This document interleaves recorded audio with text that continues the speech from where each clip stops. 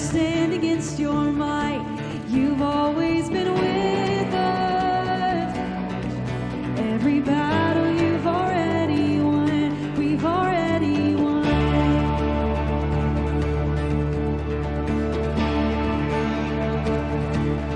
There is no weapon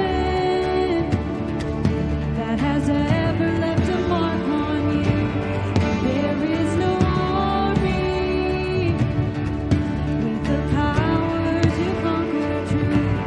You've always been with us. Every battle you've already won. We've already won. So show me one thing he can't do. Show me a mountain he can't move. He's the God of the breakthrough, and anything is possible. Come on, do you believe that today? Show me one thing that's too hard. Show me waters he can't part. He's the God of the breakthrough, and anything is possible. It's possible. There is a kingdom that's advancing at the speed of light, and in his kingdom, every dead thing is bound to rise. Oh God, our Redeemer, he is faithful to revive. Oh, he will revive. Show me one thing he can't do. Show me a mountain he can't move. He's the God of the breakthrough, and anything is possible. Show me one thing that's too hard. Show me waters he can't part. He's the God of the breakthrough, and anything is possible. It's possible.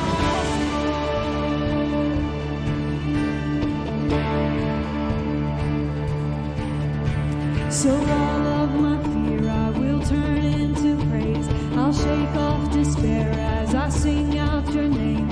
A victory dance I will dance out in faith. I will crush disappointment and break every chain.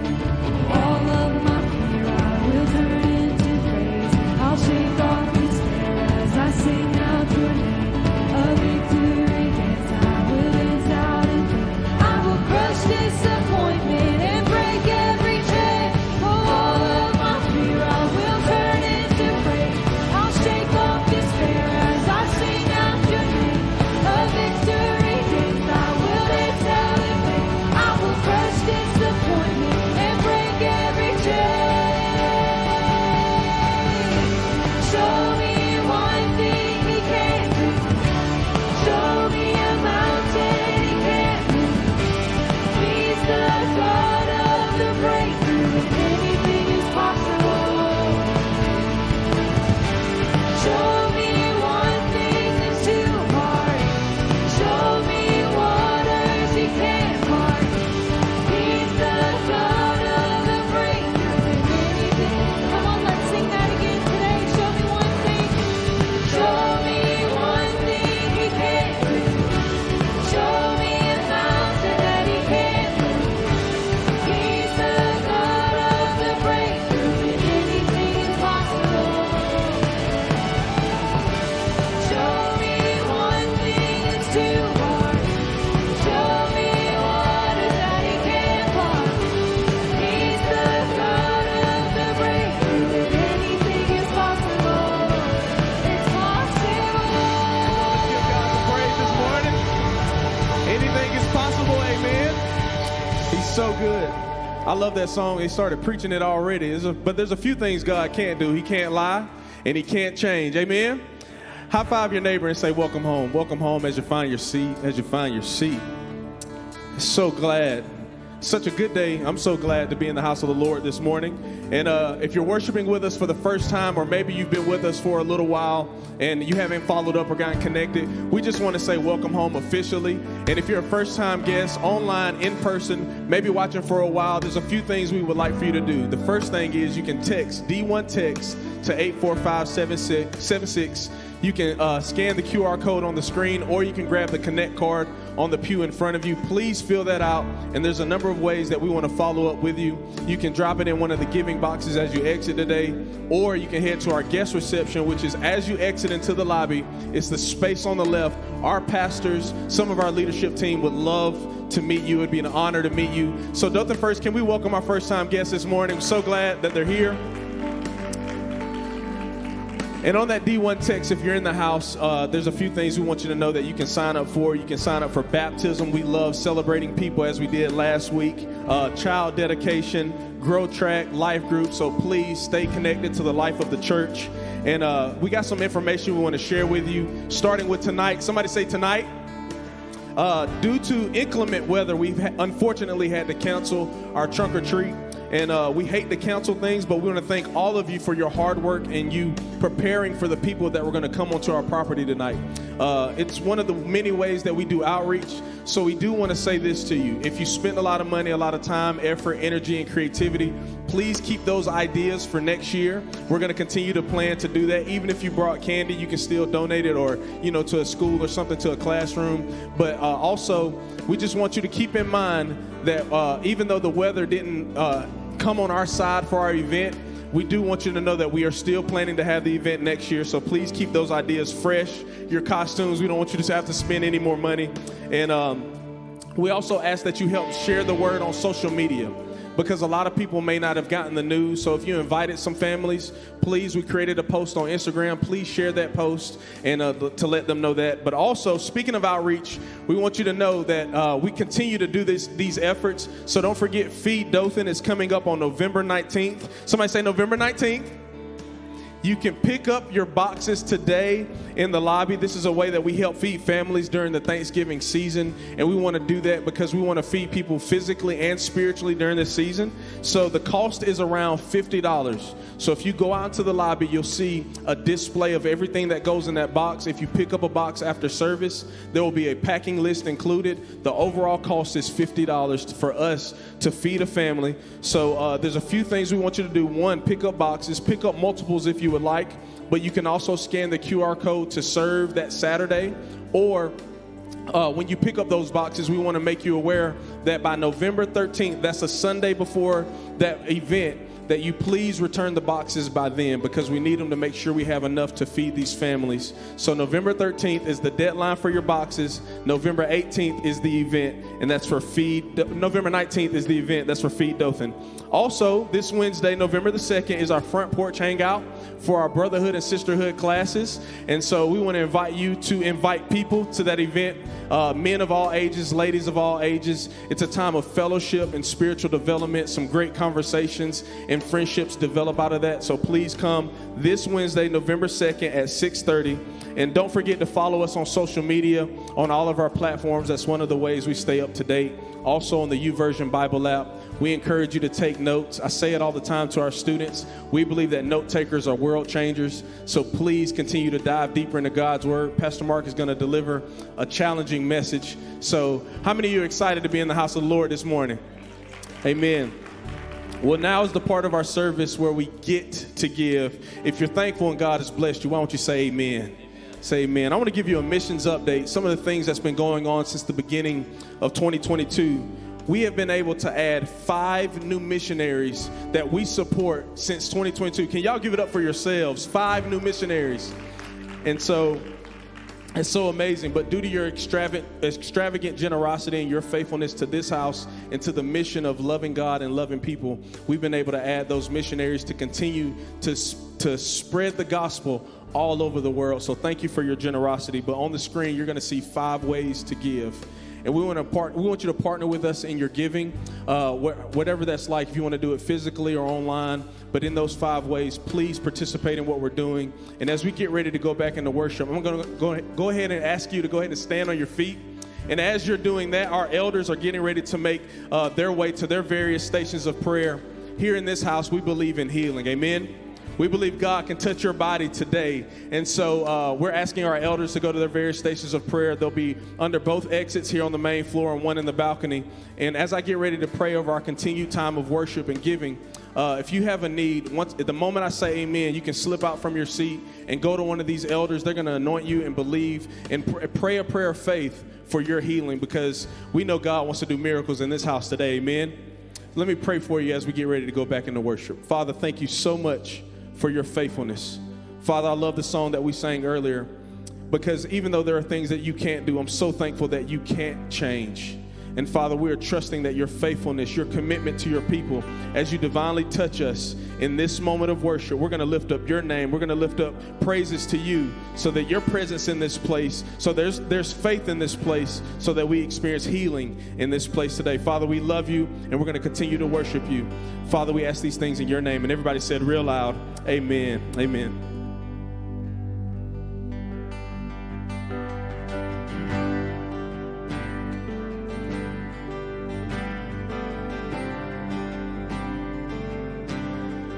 Christ is my firm foundation. He's the rock on which I stand. When everything around me is shaking, I've never been more glad that I put my faith in Jesus. He's never let me down. He's faithful through generations. So why would he fail now? He won't. Oh, he'll never fail. I've still got joy in chaos. I've got peace that makes no sense. So I won't be going under. I'm not held by my own strength, 'cause I built my life in Jesus. But he's never let me down.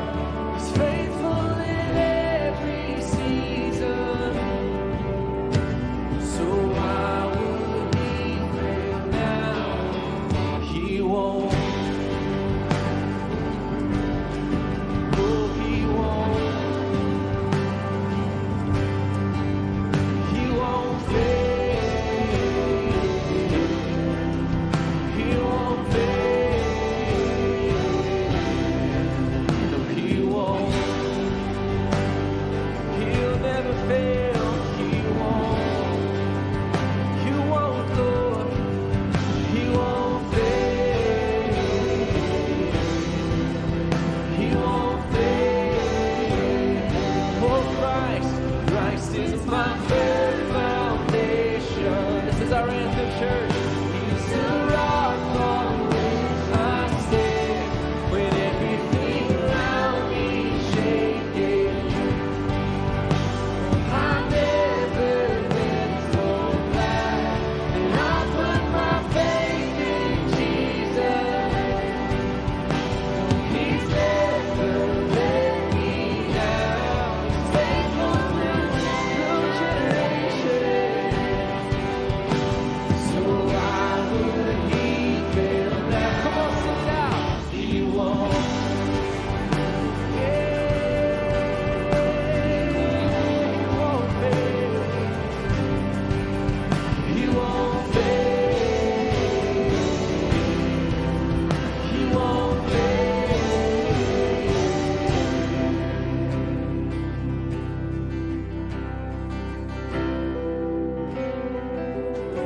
We know you'll never fail. We build our life on you, Jesus, the only unshakable one.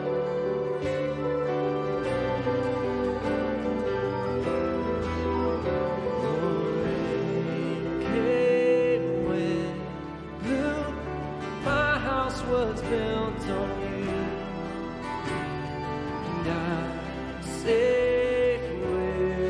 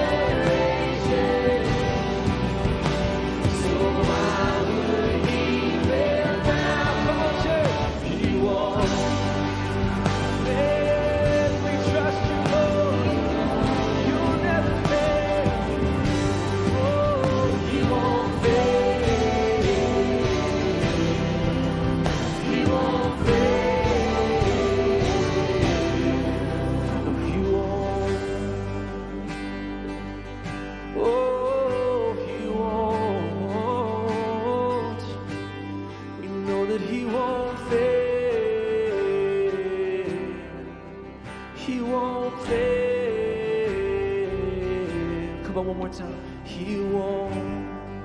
Make it your song this morning. Yes, He won't. We know it, Lord. He won't fail.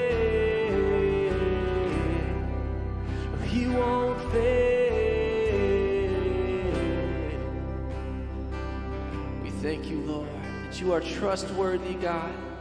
You never fail. We put all our hope in you, Jesus.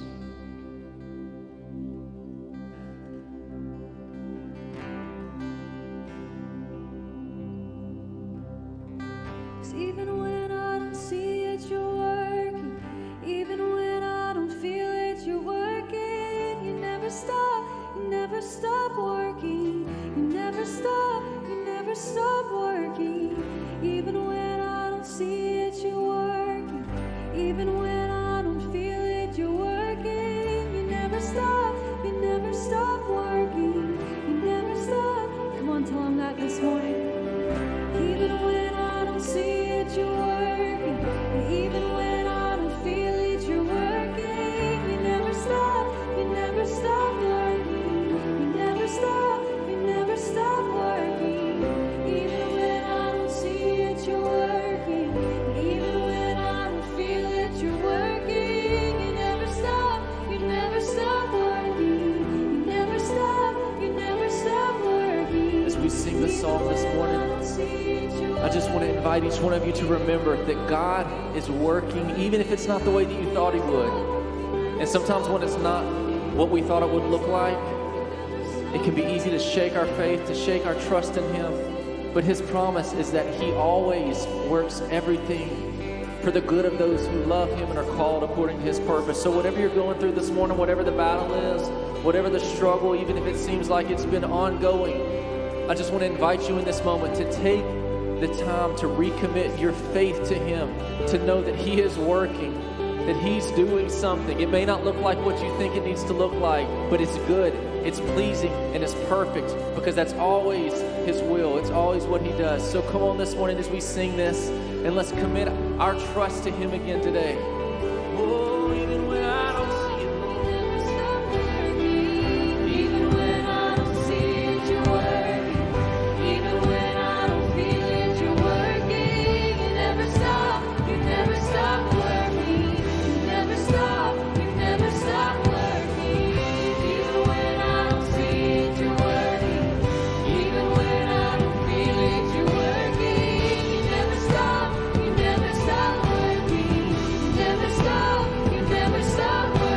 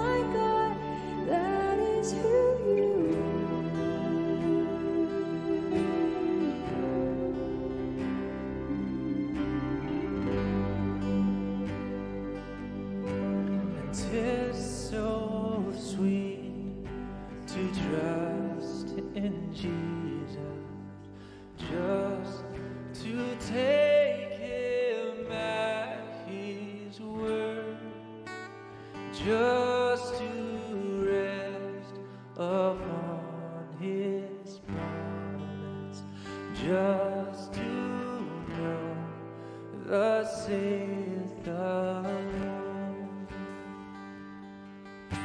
Oh, it's so sweet to trust in you, Lord.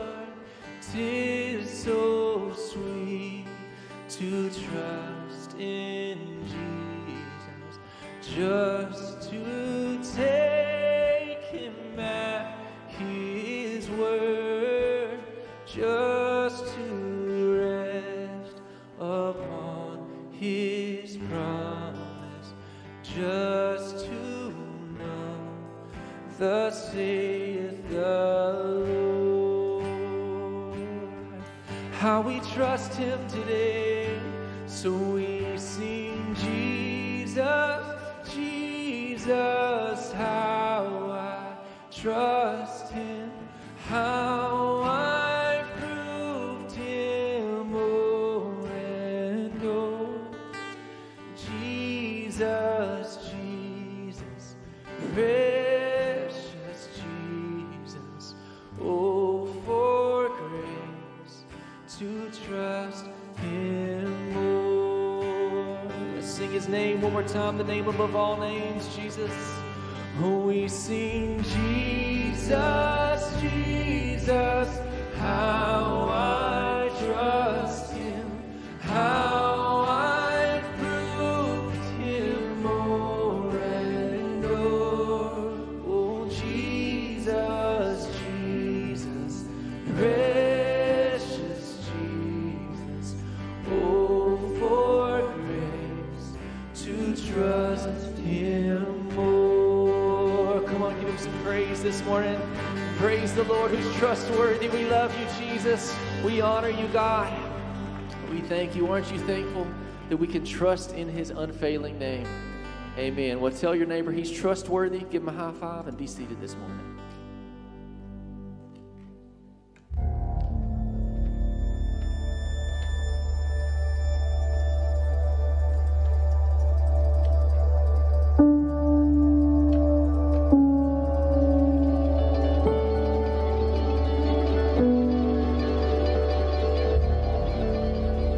Of all the fears that grip our hearts, no fear is greater than the fear of death.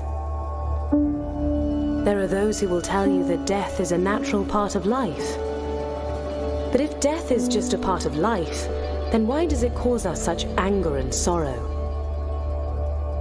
When God created humanity, he intended for us to grow more and more beautiful over time. But in one tragic moment, we unleashed sin into the world, and everything broke, including our bodies.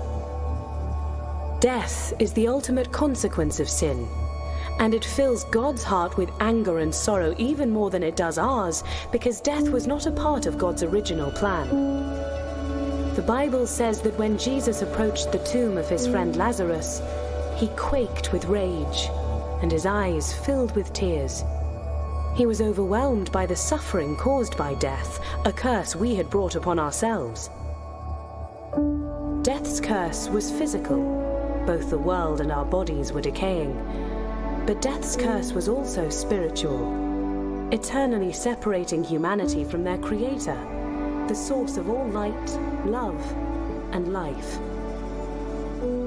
But because of God's amazing love, he chose to surrender all power and glory to rescue us from death. Jesus, God's only Son, was expelled from the presence of the Father and thrust into complete darkness in our place. He took humanity's curse upon himself, breaking death's grip on us and purchasing humanity a place at the Father's side forever. A day is coming when the true King will return at last to restore the world to its full glory, and us with it, renewing both soul and body. You'll still be yourself, but even more so, you'll finally be the real you. On that day we'll look at each other and say, I always knew you could be like this. I saw glimpses of the real you, flashes of it, and now here you are.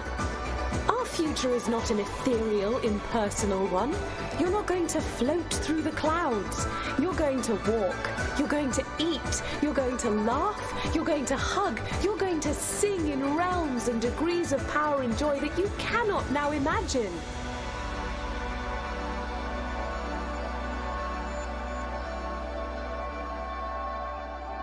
Some will tell you not to fear death because it's part of life.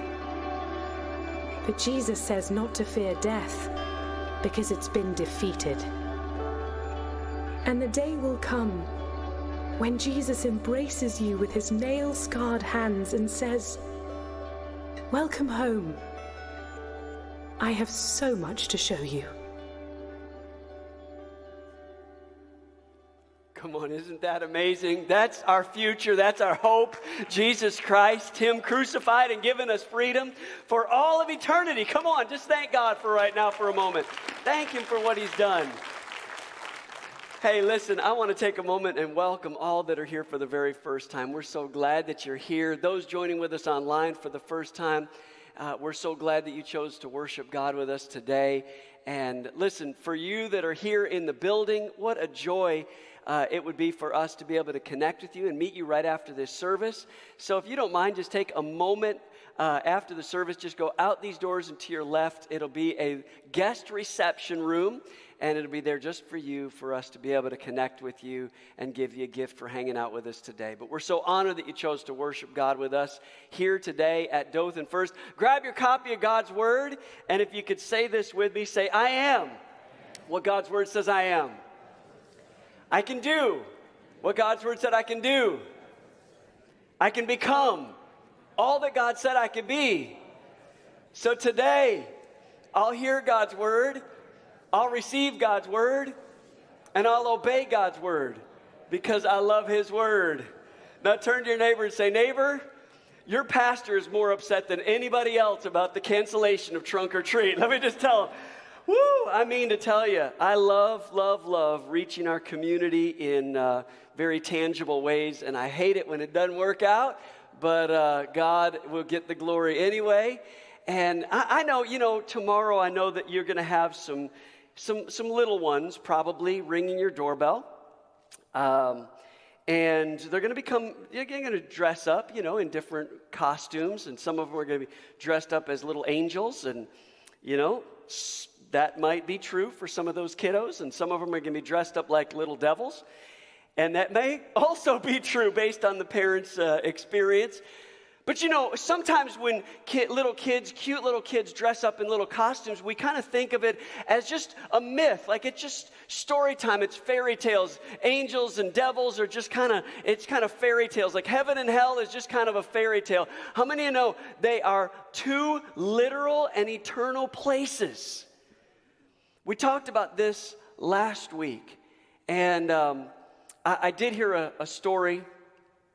Actually, it's a joke. I'm going to let you know right up front.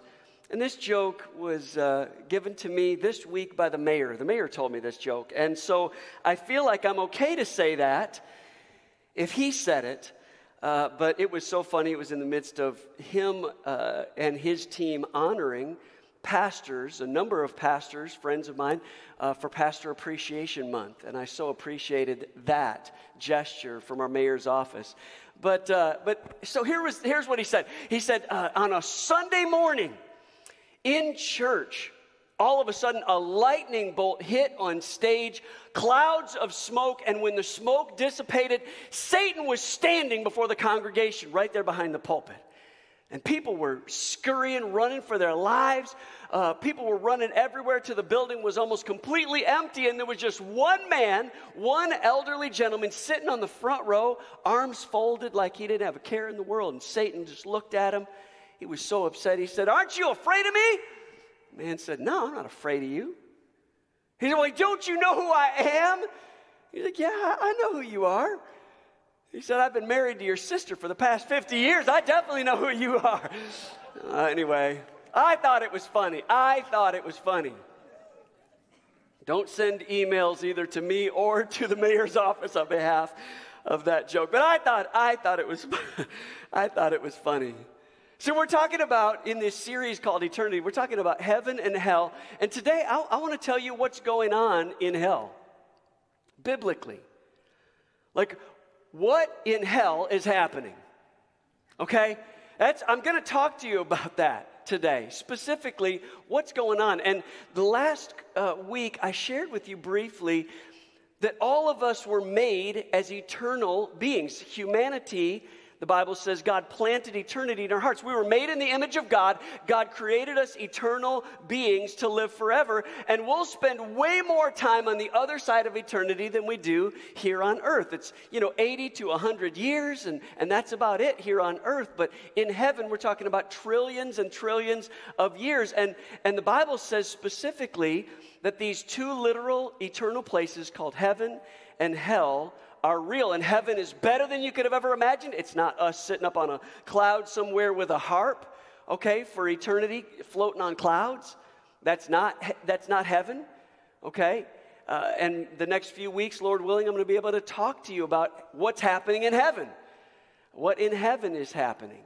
But specifically today, you need to understand hell is far worse than you ever heard or imagined, according to God's word.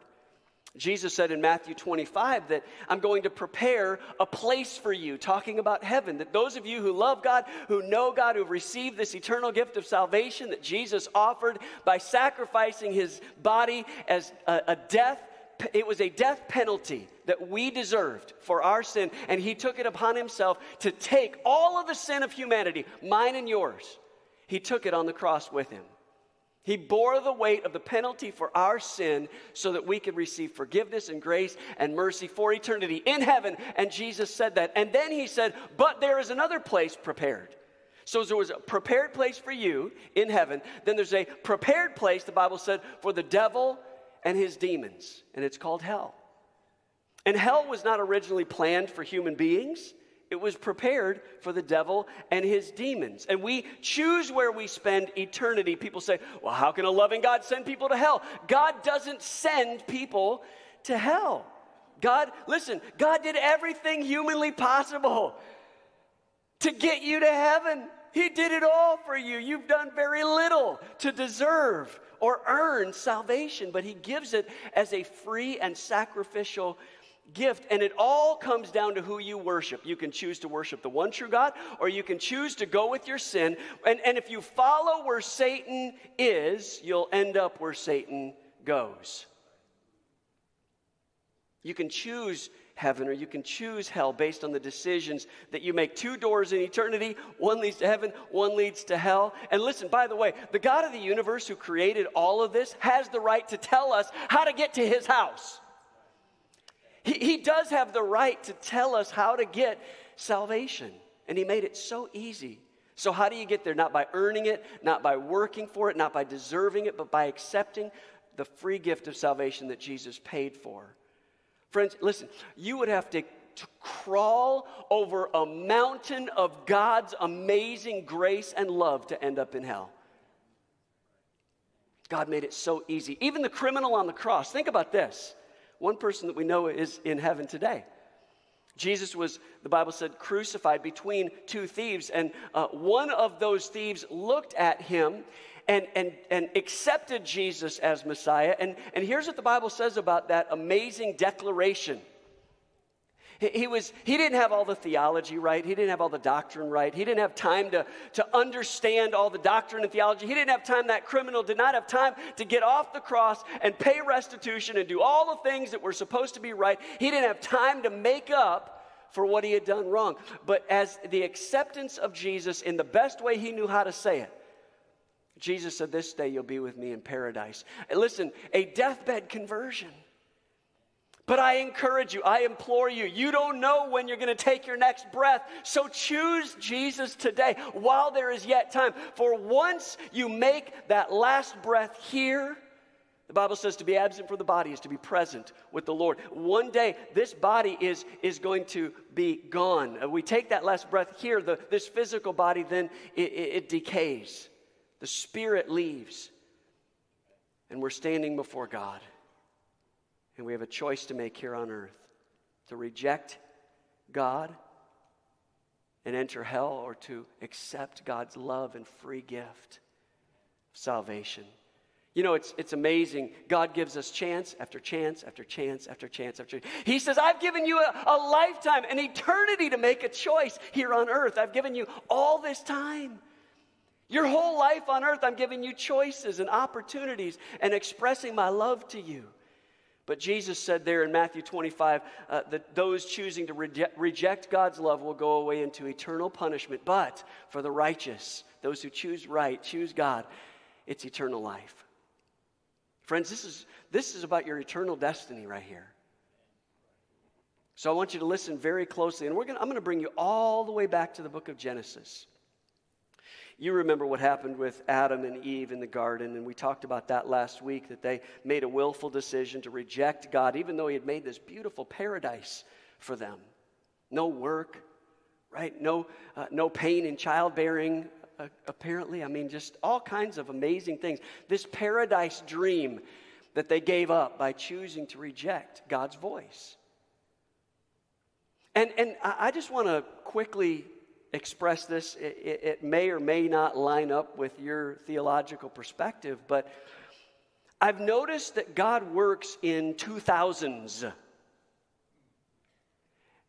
That Adam, from the time of Adam to the time of Abraham, which would have been God's first official covenant with humans, was when he made human beings and put them in a garden. That was the beginning of time, the beginning of creation. And then from Adam to Abraham, where God reestablished a new covenant with Abraham and said, here's what I want you to do. And it was really a picture of what Jesus Christ would then eventually come and fulfill. But from Adam to Abraham is 2,000 years. Then from Abraham all the way up to Jesus is 2,000 years, where Jesus Christ came to this earth, lived a sinless life, died on a cross for our sins, rose again on the third day to give us new life, now is seated at the right hand of God the Father, now interceding on your behalf. He's praying for you. Jesus is praying for you to make it. But just think about this. From Jesus to now is 2,000 years. I'm just saying, when you look at the totality of creation, what you find is 6 days of creation and then a seventh rest. And then the Bible talks about a millennial reign, which is actually a 1,000-year period of time. I'm just saying, if he works for 2,000 years from Adam to Abraham, and the work is being done, and from Abraham to Jesus, and the work is still being done, and now from Jesus to us, the work is being done, and that's 6,000 years of work. I think the earth, it's time to rest for 1,000 years. I'm just saying, we're getting ready. And I don't know what his timeline is for his soon return, but I'm just saying, it seems to be getting close when I look at the news. And prophetically speaking, there's not much more that needs to be accomplished for him to come again. Let's get into it. Noah, in Noah's day, in Genesis chapter 6, you remember what happened. The preparation for a flood. He was building this ark that would house his family. And Genesis 6, 5 and 6 says, the Lord observed the extent of human wickedness on the earth, and he saw that everything they thought or imagined was consistently and totally evil. At times, it sounds a lot like today. The Lord was sorry that he ever made them and put them on the earth. The Bible says it broke his heart. Do you know that sin still breaks God's heart? When sin affects you and your family, when the problems of life, the turmoil of life, the pain of life affects your family because of the broken world we live in, because of the sin, it affects God. He weeps when he sees. He's sorrowful. It breaks his heart. And so when we see that breaking of God's heart, what we recognize is that still today, sin and evil exist in the world because of our collective choice to choose it. We often think of other people being the ones that choose sin, but we have collectively chosen sin. And because of that, sin and evil still exist. We choose to live for God, or we choose to follow Satan when we sin. And the problem is this: heaven is a perfect place, and I'm going to talk about it next week. It's a perfect place. Sin can't exist in heaven. If God let sin into heaven, it wouldn't be a perfect place. There'd be selfishness, and there'd be sorrow, and there'd be all kinds of problems and pain all over again. It would be just like we have here on earth. And friends, I don't know about you, but I don't want to spend eternity in a place where there's sin and evil, where there's rape and molestation and abuse, right? And human trafficking and child molestation and terrorism and all the evil that we see, broken promises and broken relationships and a broken world. That's not heaven. And it wouldn't be heaven if God lets it in. So heaven is this perfect place. That means that only perfect people can go to the perfect place. And here's the problem. I'm not perfect, and neither are you. David asked an important human question in Psalm chapter 15, verses 1 and 2. And by the way, I'm going to dig deep into a lot of different scriptures, so follow along carefully. I wanted to give you scriptural basis for what we're teaching today. David asked this in Psalm 15, verses 1 and 2. Lord, who may be a guest in your home? Talking about heaven. Who may live on your holy hill? Here's the answer. Whoever lives a blameless life. Everybody say blameless life. Who does what is right and speaks only honestly. Another translation says only those who are completely blameless and innocent and always do what is right. Uh-oh. Anybody see a problem with this? We don't fit the category. The Bible says we've all sinned and fallen short of the glory of God. We don't measure up to our own standard, let alone God's. And hell exists because God is holy and He's just, and sin has to be dealt with. Friend, are you the kind of person that wants sin not to be dealt with? What kind of horrible person would you be to not want things like murder or rape or abuse to be dealt with justly? God is holy. He's perfect. He's just. That means He acts with justice. He acts with justice. He always does the right thing. That means one day God is going to right the wrongs, right? He's going to balance the books. He's going to bring justice to the world. And I don't know if you've noticed this, but that hasn't happened yet. There's still some injustice in the world. Life is still unfair. Bad things still happen to good people, right? The earth is still broken because of sin. People still lie and cheat and steal and abuse. And Solomon, the wisest person who ever lived, said it like this in Ecclesiastes chapter 8, verses 9 through 12. I'm going to read it to you. Here it is. I saw all of this when I thought about the things that are done in this world. A world where some people have power and others have to suffer under them. Do we see any of this in our world today?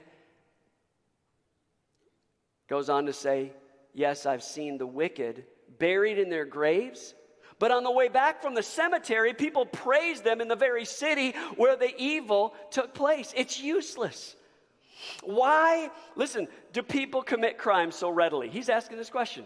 He's seeing people commit crimes. He's going, why? Why does this happen? And the answer is this. Because crime is not punished quickly enough. That happens even today. Justice isn't as swift as we'd like it to be. He says it's not punished quickly enough. A sinner may commit 100 crimes and still live. And he says it's not right. Right? We're still sin sick. There's still problems. Matter of fact, he said earlier, no one can keep from dying. This battle we cannot escape. The mortality rate is still 100%. Eventually, we're all going to pass from this earth. And David said in Psalm 27:13, I would have been without hope. Everybody say without hope. If I had not believed that I would see the loving kindness of the Lord in the land of the living. He's talking about we're going to get justice one day in heaven. God's righteousness will eventually prevail. The scales of justice will tip in our favor. There will be justice. But listen, God's the only one that can judge fairly and judge rightly. He's the only one that's impartial. But according to 2 Corinthians 5, verse 10, he says, one day this is going to happen. For we must all, everybody say all, we must all stand before Christ to be judged. We will receive whatever we deserve for the good or the evil that we've done in this earthly body. What we've done here on earth. And Lord willing, I'll have time to talk next week about the difference between two different types of judgment, a bema seat judgment or a great white throne judgment, two unique and separate, very different judgments in heaven. Psalm 96 says it like this in verse 13. The Lord is coming to judge the earth. He'll judge the world, listen, with justice, and all the nations with, listen, his truth. Everybody say his truth. How many know my truth isn't truth? It's not full truth. I mean, as long as I'm following God's commands and God's words and saying what God says, then the power of that truth still exists when I say it. But how many understand? I can be a little one-sided when it comes to my own judgments. And so can you. That's why when two people get into an argument and they come before a counselor, right? There's not just two sides of a story. How many know? There's your side and there's your side, and then what? There's the truth. There's God's side, and God's side is always truth. But the problem that I face when I begin to read scriptures about hell, and I'm about to read one in just a moment in 2 Thessalonians. But the problem that I face when I listen to other preachers preach on hell, it's almost like as they're preaching it, it's almost like they're glad that people are going there. Like they're preaching like they're excited about it. Friends, I don't want any of you, I don't want anyone within the sound of my voice to ever go to hell. And God doesn't either. 2 Thessalonians 1, 6 through 9, this should break your heart. God will do what is right. He'll bring suffering on those who make you suffer, and he'll give relief to those who suffer, and to us as well. And if I stopped right there, we'd go, yay, God, take vengeance. Vengeance is yours, take it. These people mistreated me. This person treated me wrong. This person abused me. So get them, God. And then we recognize that we're all standing before God, and we're not blameless. It goes on to say this. He will do this when the Lord Jesus appears from heaven with his mighty angels with a flaming fire to punish those, listen, who reject God and who do not obey the good news about our Lord Jesus.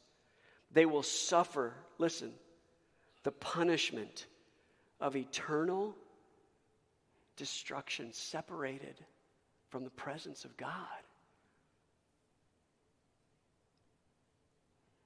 Suffer eternal punishment, separated from the presence of God.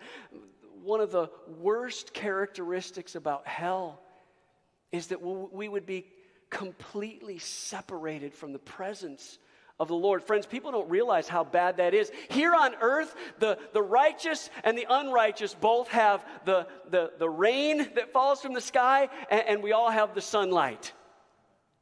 It rains on the just and on the unjust. Here on earth, we still have the presence of God. We still have life. We still have breath. We still have clean air. We've got clean drinking water.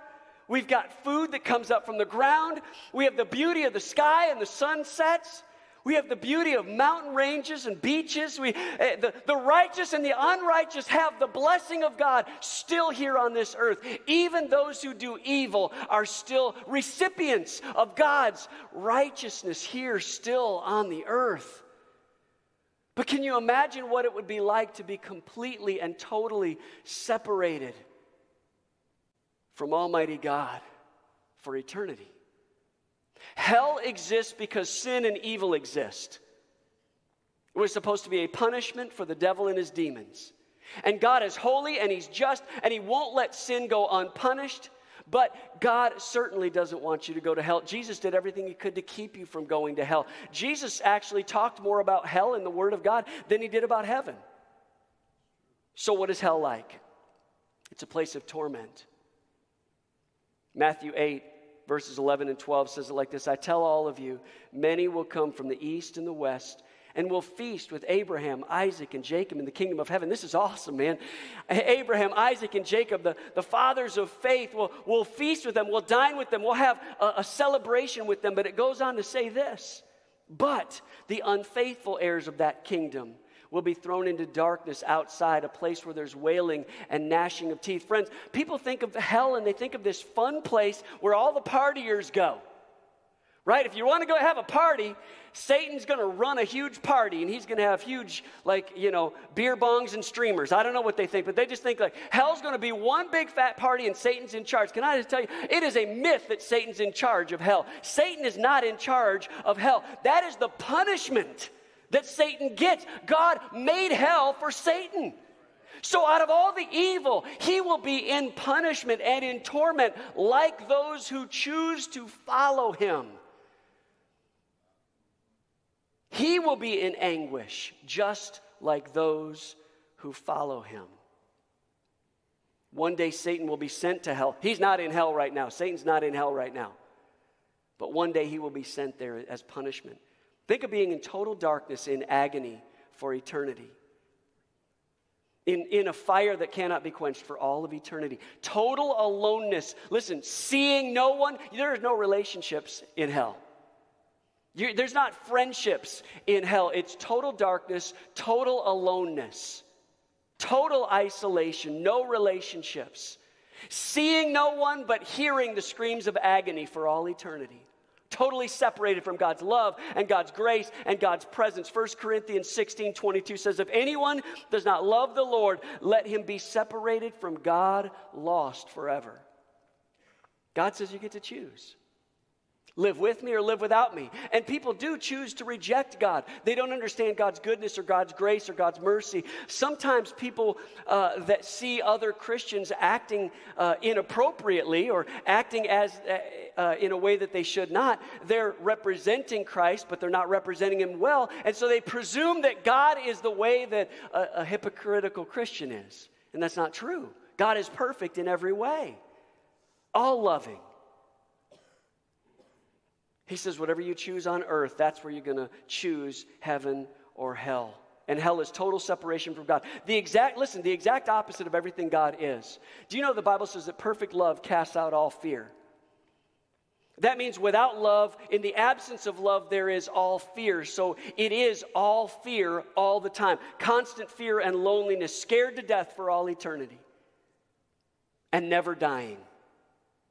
Listen, if hell is the eternal separation from God, then hell is everything that God, if God is love, hell is no love, right? If God is light, hell is complete darkness. If God is good, then there's only evil in hell. If God's eternal life, then it's eternal death there. If God is gracious, then hell is a place where there's no goodness or grace. Hell is the opposite of everything that God is. If God is love, joy, peace, patience, kindness, goodness, all these wonderful characteristics that represent who God is, can I just tell you, in the absence of God, you get the opposite of God. Friends, I don't want anybody to choose hell. I beg you to accept God's free gift while you have breath in your lungs. You say, well, how do I avoid hell? Is there a way for me to know for certain that I'm going to heaven? The good news is you can absolutely be confident of where you'll spend eternity. The Bible says you can be secure in it. 1 John 5:13 says it like this: I write this to those who believe in my name, the name of the Son of God, so that you may know with settled and absolute knowledge that you already have life, eternal life. Listen, God doesn't want you guessing for all eternity.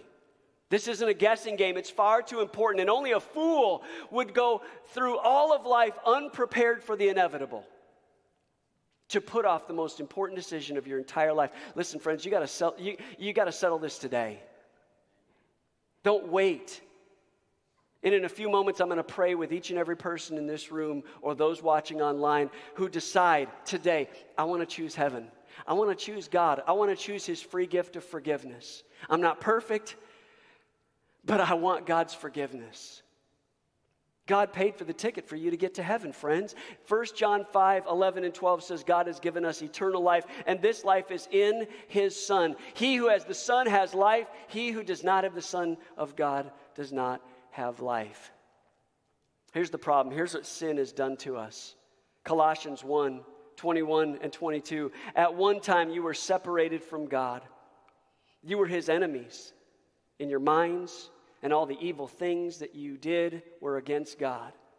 But now, everybody say, but now. This is after you've made a decision, a willful choice to love God, to serve God, to make him Lord, to make him boss, to make him master over your life, to no longer be the boss of your own life, to resign as CEO of the universe and say, God, you're in control, like Jesus did in the Garden of Gethsemane. He said, not my will, God the Father, not my will, but yours be done. And when we do that, he says, but now God has made you his friends again. Praise God. He did this through Christ's death in the body so that he might bring you into God's presence, which is heaven, as people who are holy with no wrong. Everybody say no wrong.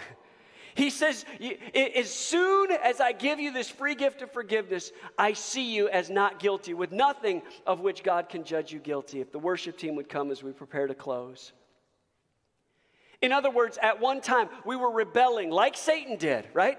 We were rebelling like Satan. We were following Satan. But Jesus paid this substitutionary penalty for our sin and now declares us not guilty. The mess we made, the sin we've committed. It's like, anybody remember old school Etch-a-Sketch? Come on, somebody. You remember those old school Etch-a-Sketch? The two knobs you turn and twist and it would create designs. It is so old school. These younger people in the room are looking at me like, what? That was the first iPad?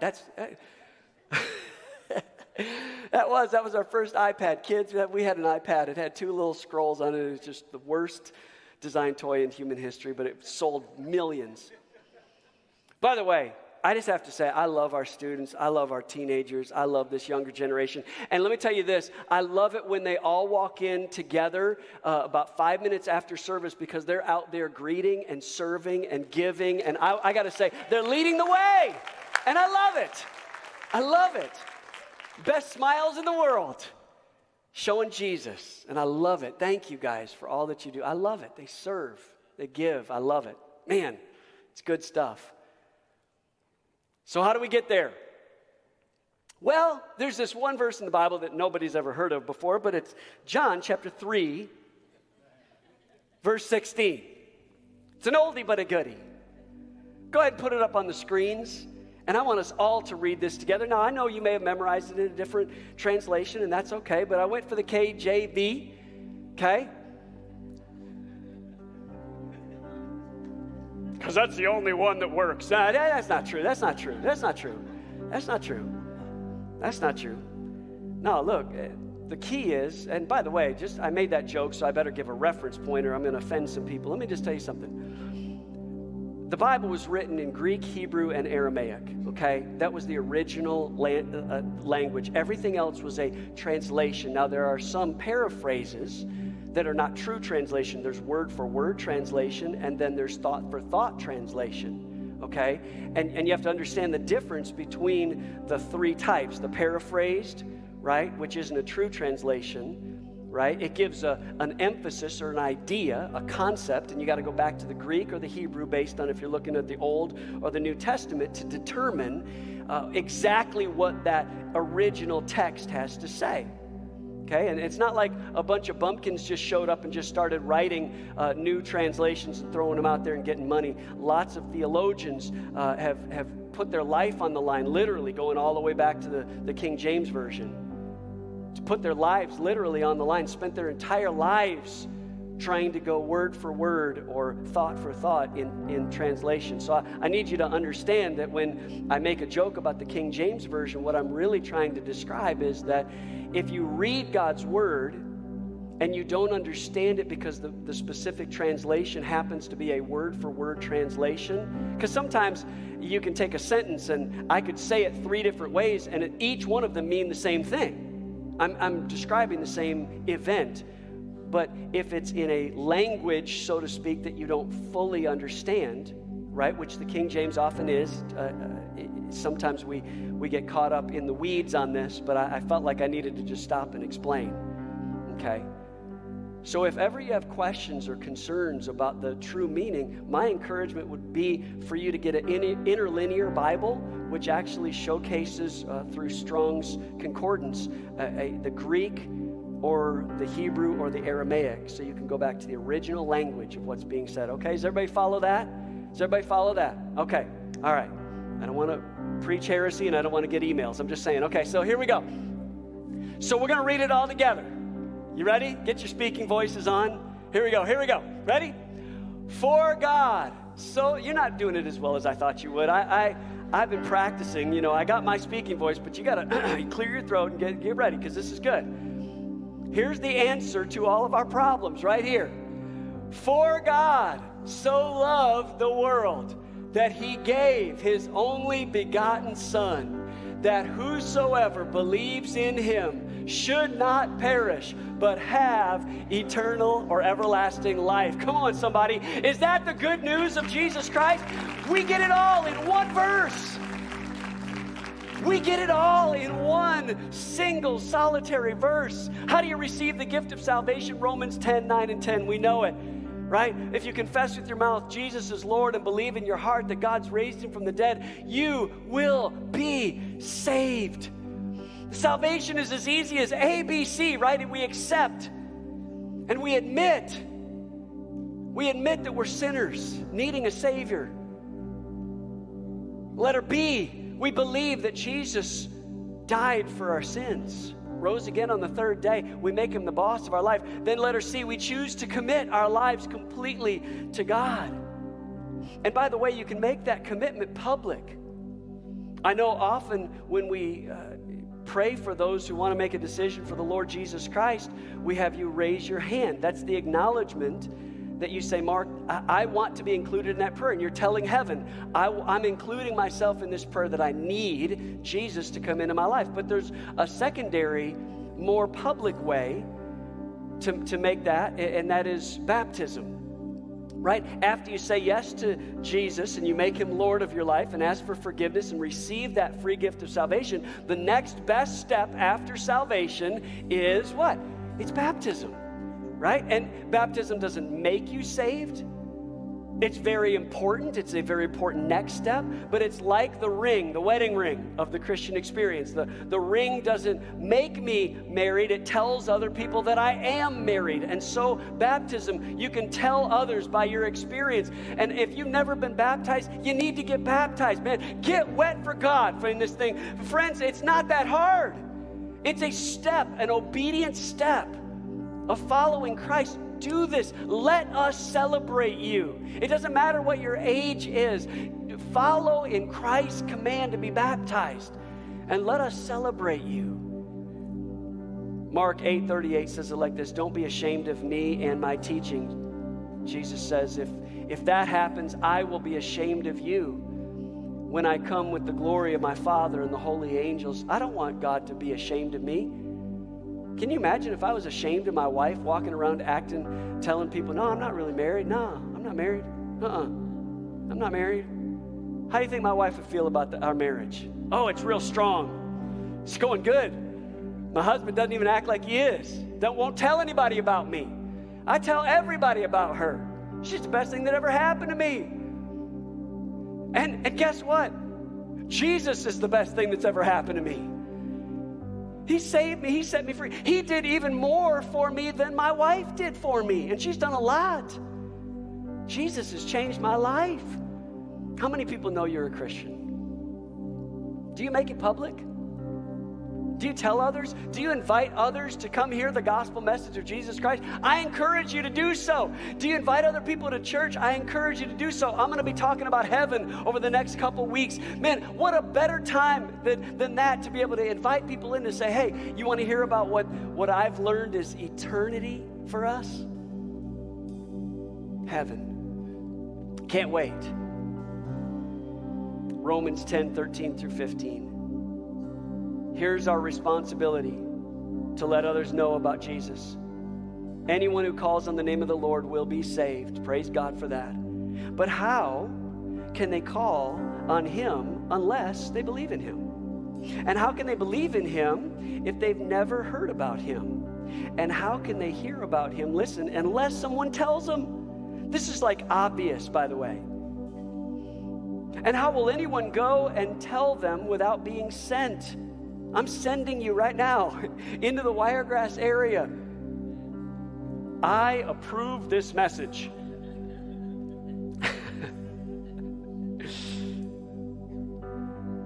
It's what the scriptures mean when they say how beautiful are the feet of those who bring good news. God wants you to share your faith. And I want everybody to be absolutely certain before you leave today that you know beyond a shadow of a doubt when this life is over here on earth that you'll experience joy, the joy of heaven, and you'll be able to bring as many people as possible to heaven with you. Let's pray about that. Would you bow your heads with me? Lord Jesus, in this room, I know this has been a very intense message, but it's about our eternal destiny. And God, in this room and those watching online, we have a choice to make. And I want us to make the right choice before heaven, before earth. The earth is a witness to the decision we make today. And if you're in this room and you say, Mark, I want to be included in this prayer. I want to make Jesus the Lord of my life. Or you're watching online and you're listening, you're saying, Mark, I've listened to all of this. I want to avoid hell and I want to go to heaven. Friends, there's a way to do it. And it's a decision that you make while on earth right now. I don't want anybody to go to hell.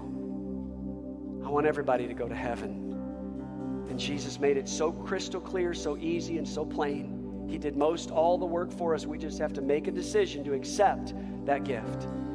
And with heads bowed and eyes closed, right now, I'm going to invite you into this moment where you say yes to Jesus.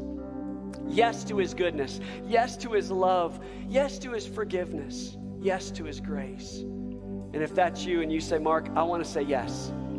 A resounding yes. Maybe this is the first time you've made that decision. Or maybe you're rededicating your life to the Lord. Maybe you've walked away from God. Or maybe you're a Christian, but you've lived in some willful disobedience toward God and toward his word. Friends, you can make this a rededication prayer and say yes all over again. If that's you, in any category I just mentioned, I want you to do this. On the count of 3, I'm going to invite you to slip up your hand, acknowledging by the raised hand, Mark, include me in this prayer right now. I want to know that heaven is my home. Come on, right now. 1, 2, 3. Right now. Lift it up all over this place. Yes, God bless you. 3, 4, 5, 6. Yes, 7. God bless you. 8, 9, 10 of you. God bless you. God bless you. Anybody else? I'm just scanning on the main floor and on the balcony. Yeah, God bless you. Under the balcony, yeah, God bless you. 11, God bless you. Anybody else? That's you. I'm not trying to talk you into anything but heaven right now. I'm trying to talk you out of hell and into heaven. God bless you. You can put your hands down. And I feel compelled to just make one more attempt. And here's why I do this. The scripture I just read about acknowledging Jesus before others, I want you to understand this. I'm not going to do anything to embarrass you. It's not my heart to judge you. It's my heart to invite you into relationship with Jesus Christ right now. But there may be some in this room, you hesitate to raise your hand. Maybe you tried it once and you stumbled and fell, and then you realize, well, I guess I'm not perfect, so I'm not going to try. Listen, it's not about you trying, it's about you trusting in Jesus Christ and his goodness, his love, his mercy, his forgiveness. Don't listen, friends, if your heart's beating 100 miles an hour and you just don't know why and you can't figure it out, the Holy Spirit is trying to prompt you to make this decision while there is yet time. Friends, if there comes a moment, and I would never wish this on anyone, but that we were to leave this place and something tragic happened, we would stand immediately before God on that judgment day, and there would be no more choosing. So my heart is struggling to move beyond this point because I feel God prompting me that there are others that need desperately to respond. And I'm not trying to manipulate this moment at all. I just sense the Holy Spirit prompting me to continue. And I'm not asking you, if you already raised your hand, I'm not asking you to raise it a second time. But for someone or ones in this room, you're battling, you're fighting, and you just say, Mark, I give up. That's me. I need to know that I know. I need to know that heaven will be my home. I need God's full forgiveness and grace right now. Come on, if that's you, lift it up right now, all over this place. Yes. Yeah. Yeah. God bless you. Yeah. God bless you. God bless you. Come on, friend. You're worth the wait. You're worth the wait, man. God's been crying out for you for years. Family members have been praying for you. God's been seeking you. He's been trying to draw you with his love. Don't you dare miss this moment, friend. Come on, if that's you. God bless you. Yeah, God bless you. God bless you. God bless you. You can put your hands down. And it may be for somebody online. I don't know who it is. I just know I don't want anybody to go to hell.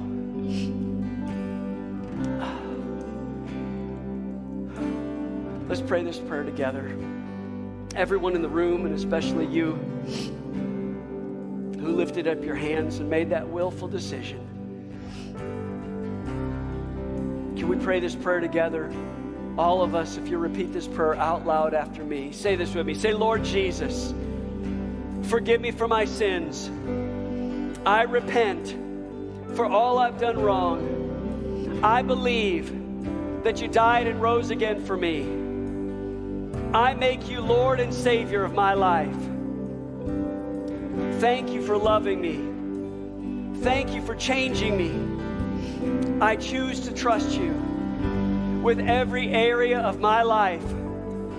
Now fill me with your Holy Spirit. In Jesus' name, amen. Amen. I want you to stand to your feet. I want you to give God praise, for every angel in heaven and all of heaven rejoices when one makes a decision.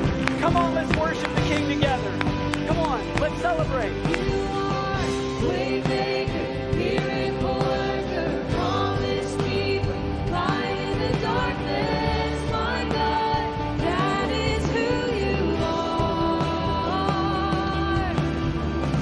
Waymaker, miracle worker, promise keeper, light in the darkness, my God, that is who you are. You are waymaker, miracle worker, promise keeper, light in the darkness, my God, that is who you are. You are the waymaker, miracle worker, promise keeper, light in the darkness, my God, that is who you are. That is who you are. That is who you are. That is who you are. That is who you are. Oh, that is who you are. That is who you are. That is who you are. That is who you are. Thank you, God. Friends, it's who He is. He's a loving God who desperately wants to give you life eternal.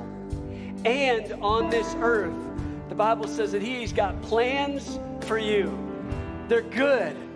They're not just good plans in eternity. That would be great. But what about now? What about here and now? God has plans for you right now. To love people, to serve alongside people, to grow together in the goodness of God, to share the love of Jesus Christ with as many as you can possibly connect with. He's got great plans for you, plans to prosper you and not to harm you, plans to give you a hope and a future. On this earth even, He's got good gifts He wants to give you. Here's what I'd like for you to do. Those that are making that decision for the first time, we would love to connect with you by prayer. We want to encourage you. We want to give you a gift for hanging out with us, and specifically a gift for making a decision to follow Christ. Here's how you can get that gift. You just text the word D1Walk to the number 84576. And what we're going to do is we're going to send you a free downloadable copy of a booklet called One-to-One to help you in your journey of faith. It's a journey.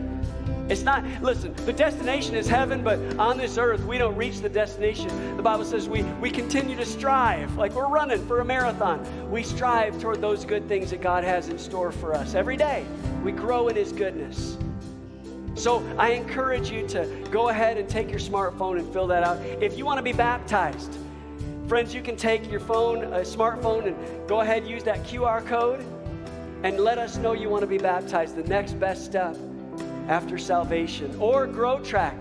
Listen, we want to help you to know your gifts, the talents and abilities God given you, and then be able to put that to use for His purpose. That's called serving God, specifically in a unique way. God gifted you, and we want to help you find and develop those gifts. We're going to encourage you with that. If you got prayer requests, praise reports, we want to know about that as well. Listen, here's what I want to do. I'm going to dismiss some of our leadership team because they're going to go back and they're going to be ready in our reception room, our guest reception room.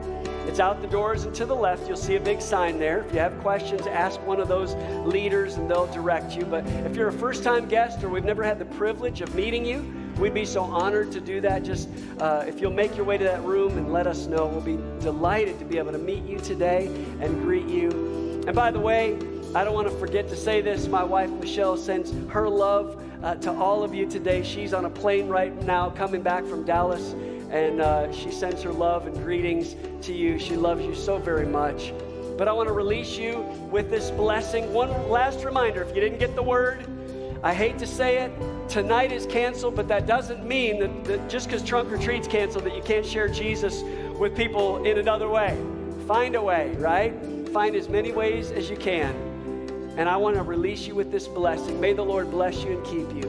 May the Lord make his face to shine on you and be gracious to you. May the Lord lift up his countenance on you and bring you peace.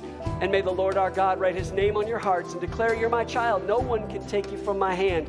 May you know the love of your Savior that came and died for you and rescued you. And may you give that love away to as many people as humanly possible, that we could empty out hell and populate heaven because of the love of God. And I bless you with beautiful feet that you can go and release the gospel message. Have the shoes of peace to release the gospel message to as many as you can. I bless you to be a blessing to your coworkers, to your family, to your friends, to your spouse, your kids, your grandkids. I bless you to bless our city, this region, and this world with the love of Jesus Christ. I bless you in Jesus' name.